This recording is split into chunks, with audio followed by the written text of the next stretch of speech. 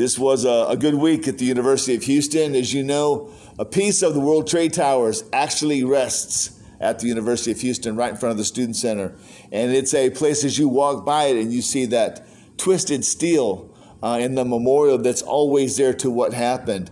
It's an interesting thing being on an international campus with people who have no real connection to the United States, with students who don't even remember what the world looked like before 9/11. Do you realize that? The kids that we see in college right now, they see 9/11 and they have no more reaction to it than they do to, say, Pearl Harbor or Bunker Hill. Other things that in the past have been markers in American history now are simply dates on a calendar or some kind of celebration that older people go through. Someone was saying this week, the world we live in today has changed so much that the people born into the change don't even know it. You see, after 9/11, it was very hard for many of us who were there. Many of us were aware of what happened and we just saw it on the news and our worlds stopped. The world we knew disappeared and we had a very different world to contend with. One person was saying, I had to ask myself these questions.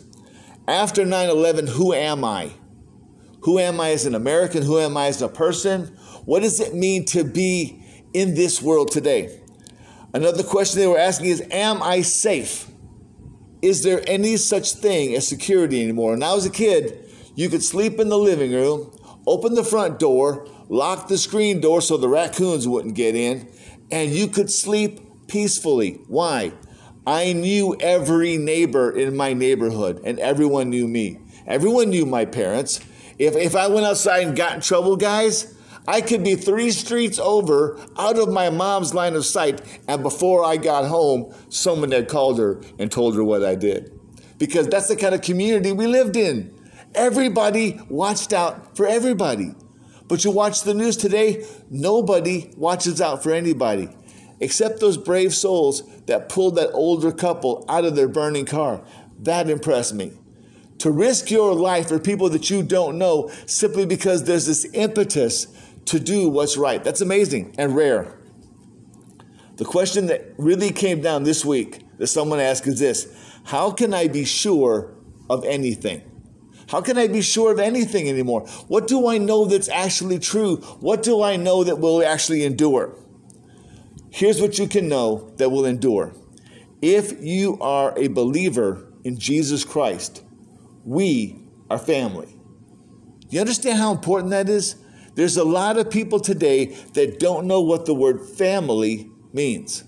There's a lot of broken families, a lot of families that have been injured or splintered or torn apart by different things. There's a lot of people who were on the news yesterday saying, I had a family before 9/11, but now I don't because this person and this person and this person are gone. What a weird thing that some stroke. This morning there was an accident. A truck driver hit by a wrong way driver, both of them killed. Until this morning at 5-something a.m., they were alive, they were well, they had families, they had places to go and things to do. And after that accident, 2 people no longer had anything to do, and 2 families were shattered. It's an amazing thought how fragile our lives are. As Christians, we enjoy a privilege that nobody else has. You know what that privilege is? You are a member of the family of God. So there are 3 privileges that I want you to see in Galatians chapter 4. We are in Galatians chapter 4. We are continuing our march through the book of Galatians. We are talking about a time and a place where many people were in the middle of an upheaval. This was a Gentile city. This was a city that was not traditionally Jewish. They were immersed in a culture that had many gods, many different ways of life, many different acceptable practices, and people had to kind of fight to figure out who they were and what they believed. Now here's the thing. There are 3 privileges that are rooted in the Christian identity that nobody else can lay claim to. Here it is. First thing I want you to see, Galatians 4:1. You are the children of Yahweh. Yahweh is the covenant name that God gave himself on Mount Sinai. It is the name by which the Jews called their God. When they went into Jericho, Rahab the prostitute said, "Swear to me by Yahweh that you will not kill me or my family." Even she, a Canaanite, a prostitute, even she knew that the name of God was binding on all who call upon him. When you call upon Yahweh, there's a decided identity that goes with that. A Jewish man every morning would wake up. He would say, "O Lord my God, I am glad that I was not born a Gentile, a slave, or a woman." Now, why would you say something like that? You can't even utter those words in 2021. But what did he mean? He meant that as a Jewish man, he had a privilege of being in relationship with Yahweh. You see, a Gentile had no relationship with God. He had only the false gods of his nations, the false things that he leaned on. There's a lot of people today that have false gods. Health, strength, mobility, fitness. There's lots of gods that we have. Financial security, investments, things that can come and go. But for the Jewish man of that time, to be a man in relationship with God was everything. A slave had no freedom. A slave may look the same as you. A slave may be from the same area as you. But because of financial insecurity, he is captive to somebody else's will. And a woman, of course, in that first century had no freedom. She belonged to her father until she was married. Then she belonged to her husband. She was treated like property. We know, of course, now that those things are all wrong. They're all messed up. But this pronouncement shows us that privileges are important. Galatians 4:1. Now I say that as long as the heir is a child, he differs in no way from a slave, though he is the owner of everything. So when you are born into a family, you have an inheritance already set aside for you. But until you are an adult, remember adulthood for a man was 13. At 13, he was considered an independent man. He could have a job. He could have a wife. He could have his own home. At 13. Because he was raised to know that that was the pivotal point. That's where you became an inheritor of everything that was your father's. It says he differs in no way as a child because he had no freedom to take and use those things. Instead, he is under guardians and trustees until the time set by his father. The father would decide when you inherited your fortune. Every child in here knows that one day you will inherit what belongs to your parents. You will inherit a house, a car, a truck, land, money. You will inherit whatever your parents had because it will come to you naturally because you are their children, right? And I told you before, an adopted child was especially powerful. A natural born son you could reject because he embarrassed you or he stole from you or whatever. An adopted child could never be rejected. You understand that? An adopted child was a child forever and could never be turned away. That's why when God says we enjoy the adoption as sons, it's very important to us. In the same way, we know also that when we were children, we were in slavery under the elements of this world. The elements of this world is the common reasoning that people have. If you're a good person, Bo, then you will be accepted by God. Or, Hunter, if you work hard, you will succeed. You will become everything you need. Josh, your future is as bright as you want it to be, right? Just think, here we go. All right. That's the elemental thinking of the world. It's based on what we see, cause and effect. But there are principles that go beyond that, and they're right here. When the time came to completion, God sent his son, born of a woman, born under the law, to redeem those under the law so that we might receive the adoption as sons. Now think about this. When the time came, I was telling my wife and daughter this morning, do you realize the first century was unique? The entire world that they knew of spoke Greek. The Greeks had civilized the whole world and taught them their language. There was one language. Everybody could speak it everywhere in the Roman Empire. The Romans had established the Pax Romana. the peace of Rome. Roman centurions and guards and legions covered the world, from the walls of Hadrian, where Britain was, all the way to India, where they got driven up by the dragons. Okay, that peace of Rome, those legions provided you access to the world. You could be a poor man living in Israel, yet you could travel all the way up to Hadrian's Wall in the north, all the way to India in the east. Why? Because the Romans built roads everywhere. Jesus came into the perfect world for the gospel to spread. Before that, there were too many languages. There were too many different customs. But now there was one language, Greek, to take you throughout the world. Do you ever wonder why the Greek New Testament is the Greek New Testament? Because it was the language that everybody understood. And the Romans built the roads that carried the gospel all the way to India. In fact, it was in India that the Apostle Thomas was martyred. He was sacrificed there because the people didn't want to receive the message of this Jesus that he brought. But he was only able to get there because the Romans made it possible. Think about that. The Romans made the spread of the gospel possible. All the way from Britannia, all the way over to India. Verse 6, and because you are sons, God sent the Spirit of his Son into our hearts, crying, Abba, Father. Abba is the word used by a baby for daddy. Daddy. It's a term of endearment, a term of closeness. A stranger would never call you daddy. If my daughter's friends come over, it's, hello, Mr. Stidham. Hello, Pastor Stidham. How are you doing? Nobody calls me daddy except her. Why? That is my child. That is my daughter. She has a privilege nobody else has. Isn't that amazing?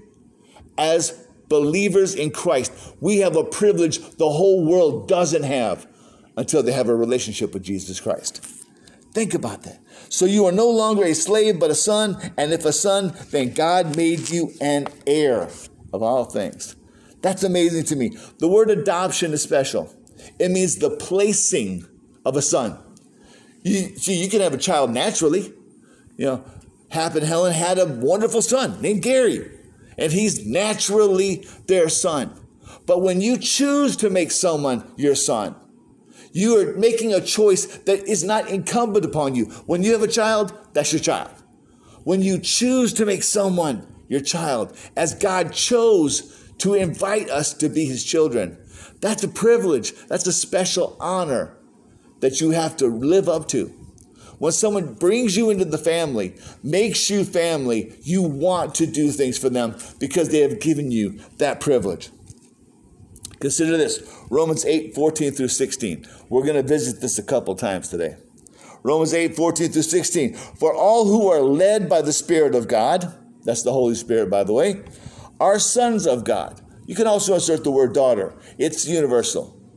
So whoever is called by the Spirit of God, whoever is the possessor of the Holy Spirit, that is a son or daughter of God. For you did not receive the spirit of slavery to fall back into fear, but you have received the spirit of adoption. When the Holy Spirit comes, he puts a seal on you. The seal says Yahweh's child. It shows you are his. Believe me, we can't see on each other that seal of the Holy Spirit, but believe me, Satan can see it. Every demon in hell can see that seal on your head. And it says, don't touch this child. This is my child. See, that's how it is anywhere. I was a teacher in the Cole School. Everyone knew that's my child. And everyone knew you mess with my child, you get the father.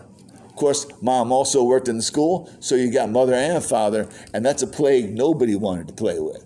And that's the truth. It says this. He says, okay, so we have received the spirit of adoption as sons, by whom we cry, Abba, Father. The Spirit himself bears witness. There's that seal, that visible seal that says you belong to God. He bears witness with our spirits that we are children of God. If you are a believer, you know it. If you don't know it, you better ask why. People go to church and they think they're Christians. Nope. People belong to a church or they're on a church roll. Does that make you a Christian? No. What makes you a Christian? What makes you a Christian is you ask Jesus to save you. Until I asked my wife to marry me, she was not my wife. Until we walked down that aisle and they said, will you be eternally bound to this woman, to give her everything she wants, to meet all of her needs in every circumstance? And then you go, yeah, sure. Then she's your wife. When you put that ring on your finger, baby, then she's your wife. Until then, no. Until then, you don't have that relationship. Same thing with God. You can know about God. You can be in God's house and not be his child until you ask him to make you his child. Amen. That's what it means to be the children of Yahweh. That's the first privilege. You are his child, and he will never deny you. He will never turn you away. Second thing is this. You need to accept the truth of what it means to be that child. Okay, Galatians 4:8. But in the past, since you didn't know who God was, you were enslaved to the things that by nature are not God's. Rules, regulations, cultural expectations. Those are types of false gods, false things that we worship that we think are good for us, we think will make us okay. But now since you know God, or rather you have become known by God, how can you turn back again to that weak and worthless element? How can you go back to slavery after you've been free? After you are a child, how can you desire to be alone in the world again, working by your own elements? Do you want to be enslaved to them all over again? You are observing special days, months, seasons, and years. I am fearful for you that perhaps my labor for you has been wasted. Remember, Paul spent those years working, teaching them the truth, showing them what it meant to be a Christian. And now they're living like the pagans all over again. They're trying to go on their own work. And it was breaking Paul's heart. Paul was dying inside. Have I wasted my time with you? Have I given all of this for nothing? He says this, I beg you, brothers and sisters, become as I am. Now stop right there. That's not Paul being arrogant. Paul's not saying, hey, I'm perfect. Hey, I'm wonderful. Be just like me. That's not what he's saying. What does it mean to be like Paul? It means to be a believer in Jesus. To be a believer in Jesus. For I have also become as you are. You are not wronged by me. You know that previously I preached the gospel to you because of a weakness of the flesh. You did not despise or reject me, though my physical condition was a trial for you. This is one of the few places you will find out that Paul had problems. Paul was not healthy. Most people equate this with a problem that he had with his eyes. He says this right here. For I testified to you that if possible, you would have torn out your eyes and given them to me. So then have I become an enemy because I told you the truth. Now think about this. Paul says later, I write these words to you with my own hand. See how big the letters are.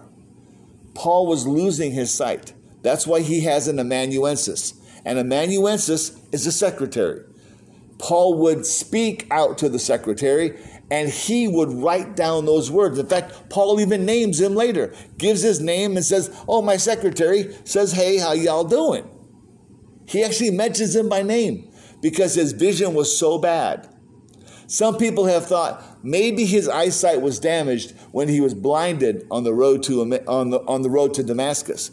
But I don't know. It doesn't say that anywhere in the scripture, so we're going to leave that idea alone. But somehow he was losing his sight.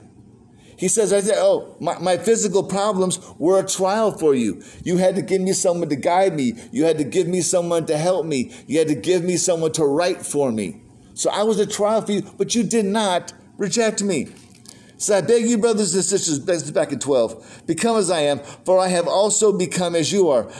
You have not wronged me. You have known that previously I preached the gospel to you because of a weakness of the flesh. You did not despise or reject me, though my physical condition was a trial to you. On the contrary, you received me as an angel of God. Remember the word angel, angelos, is messenger, as a messenger from God, as Christ Jesus himself. Where then is your blessing? Where's this blessing of all the things you did? For I testified to you that if possible, you would have torn out your eyes and given them to me. So then have I become your enemy because I told you the truth. What's Paul talking about? How has he become an enemy for telling them the truth? Consider Kings 18, 17 and 18. Everyone would have known this story. Every Jew would have known this story. But listen to it. Kings 18, 17 through 18. Then Ahab saw Elijah. Ahab said to him, "Is that you, you troubler of Israel? You person who causes trouble, you someone who stirs up discontent?" And he answered, "I have not troubled Israel, but you have and your father's house, because you have abandoned the commandments of Yahweh and followed the Baals." The word Baal means master or leader. In fact, a Jewish woman would refer to her husband as Baal, Lord, my Lord. You see this so many times in the Old Testament. The woman referring to him as Lord. It just means a leader or someone who's in charge. But he says, you are following these false gods when you knew better. Ahab was terrible. He married Jezebel. Jezebel was a Canaanite priestess. She led all of Israel into idolatry. And he didn't stop her. So for him to accuse Elijah of being a troubler of the people when he himself was destroying them is hysterically funny. It's terrible. But there we go. If you look at this, he is saying the truth. Accept the truth. I taught you everything you need to know, and now you're following all these wild stories. You're following everything that shows up. Look at today. Christians who say, "Oh, I believe in Jesus," are buying into every little story they see. They're believing in aliens and UFOs. They're believing in healing rocks and healing oil. And they're believing in all this nonsense when their faith belongs in Jesus Christ and not all this other junk. I'm sorry. Is Jesus not enough? That's what Paul's saying. Isn't Christ, his sacrifice, enough? You got to cling to all this other garbage so that you feel like you deserve God's love. None of us deserve God's love. That's the point. So you are children of Yahweh, and now you need to accept the truth of what that means. That Jesus is enough. It's the church down the road with a great big trumpeting angel on the top of it. And they believed that the death of Jesus Christ on the cross was good enough for most things. But you know, they believe that there are some sins, some things that are so terrible that only your own death can atone for that sin. Can you imagine believing and preaching Jesus Christ, but saying the blood of Jesus wasn't enough for everything? That Jesus could get you 9/10 of the way to heaven, but you had to earn the last 10th. Can you imagine anything so ludicrous? That's what Paul was dealing with. That's what we deal with today. The last thing I want you to see is this. You need to enjoy the freedom that comes from Abraham's covenant. Abraham's covenant. There are two covenants. You know that, right? There's two covenants. Not two testaments. There's a New Testament and an Old Testament. But there's actually two covenants in the Old Testament. Here it comes. Galatians 4:21. Tell me, you who want to be under the law, don't you hear the law? Don't you hear what it says? For it is written, Abram had two sons, one by a slave and the other by a free woman. But the one by the slave was born as a result of the flesh. What does that mean? It's kind of a confusing statement. One child was born because Abram wanted a child. I'm sorry, Abraham by this time. Abraham wanted a son. God promised him a son, but he had to wait for it. He got tired of waiting for it, and he chose a mistress, a second wife, stupider thing in the world I can't imagine. Any married man knows it takes your entire life to please one woman. Can I get an amen? To bring a second woman into that is insanity. In fact, in the Chinese calligraphy system, if you have a roof of a house and you have 3 women under it, it's the word for disaster, misery, and pain. Seriously, that's the truth right there. Anytime you have more than one woman under a household roof, no, it ain't going to work. But he did it anyways. He wanted a son so badly, he didn't wait on God. He jumped the ship. He jumped ahead of it. While one was born of a free woman, was born of promise. God promised Sarah she would have a son. Abraham didn't want to wait, so he got a son his way. His name is Ishmael. Ishmael, of course, is the father of the Arab nations. Ishmael is the father of the Arab nations. He had 12 sons. Isaac had 12 sons. There we go. Think about it. That's why you have so much trouble today. You got feuding brothers, all fighting over the same land. That's all that's going on today. It's been going on for all these years. It says this: these things have been taken figuratively, for the women represent two covenants. Okay, Sarah and Hagar represent two types of covenants, two relationships with God. One, Hagar, is man doing things man's way.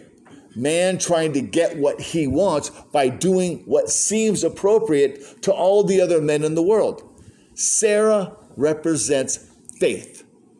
God said, I'm going to give you descendants that will outnumber the stars of the sky, but you're going to have to wait for it. How old was Sarah when Isaac was born? 90. She was 90 years old. It was just insane to believe that God would wait to 90 to allow her to conceive, to have that child of promise. But if he had waited, if he had been patient, he would have had his child of promise. Okay, so these things have been taken figuratively, for the woman represents two covenants. One is from Mount Sinai and bears children into slavery. This is Hagar. Now Hagar represents Mount Sinai in Arabia and corresponds to the present Jerusalem, for she is in slavery with her children. Slavery how? She is in slavery to the law of Mount Sinai. The law of Mount Sinai was you have to keep the 10 Commandments. You have to keep the 10 Commandments, right? So, as a result, everyone who tries to do it legalistically, who tries to prove that they can do it, who tries to keep the law, are always going to be in slavery to the law, because you're always afraid that you're going to break one of the laws, right? I mean, anybody who has a very fast car, I'm not naming any names, but you have to be afraid of the po-po, because they're out there waiting for the fast cars to make that run down the road. I'm just saying. Here's the thing. When you have freedom, like a car that can't go more than 60, then you have freedom because you can't possibly break the law.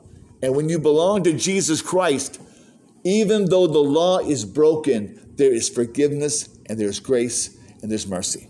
Let's keep going. For she is in slavery with her children, but the Jerusalem above is free, and she is our mother. For it is written, rejoice, childless woman, unable to give birth. Burst into song and shout, you who are not in labor, for the children of the desolate woman will be many, more numerous than those of the woman who has a husband. So those who are born into this slavery to the law, this bondage to the law, they will be many.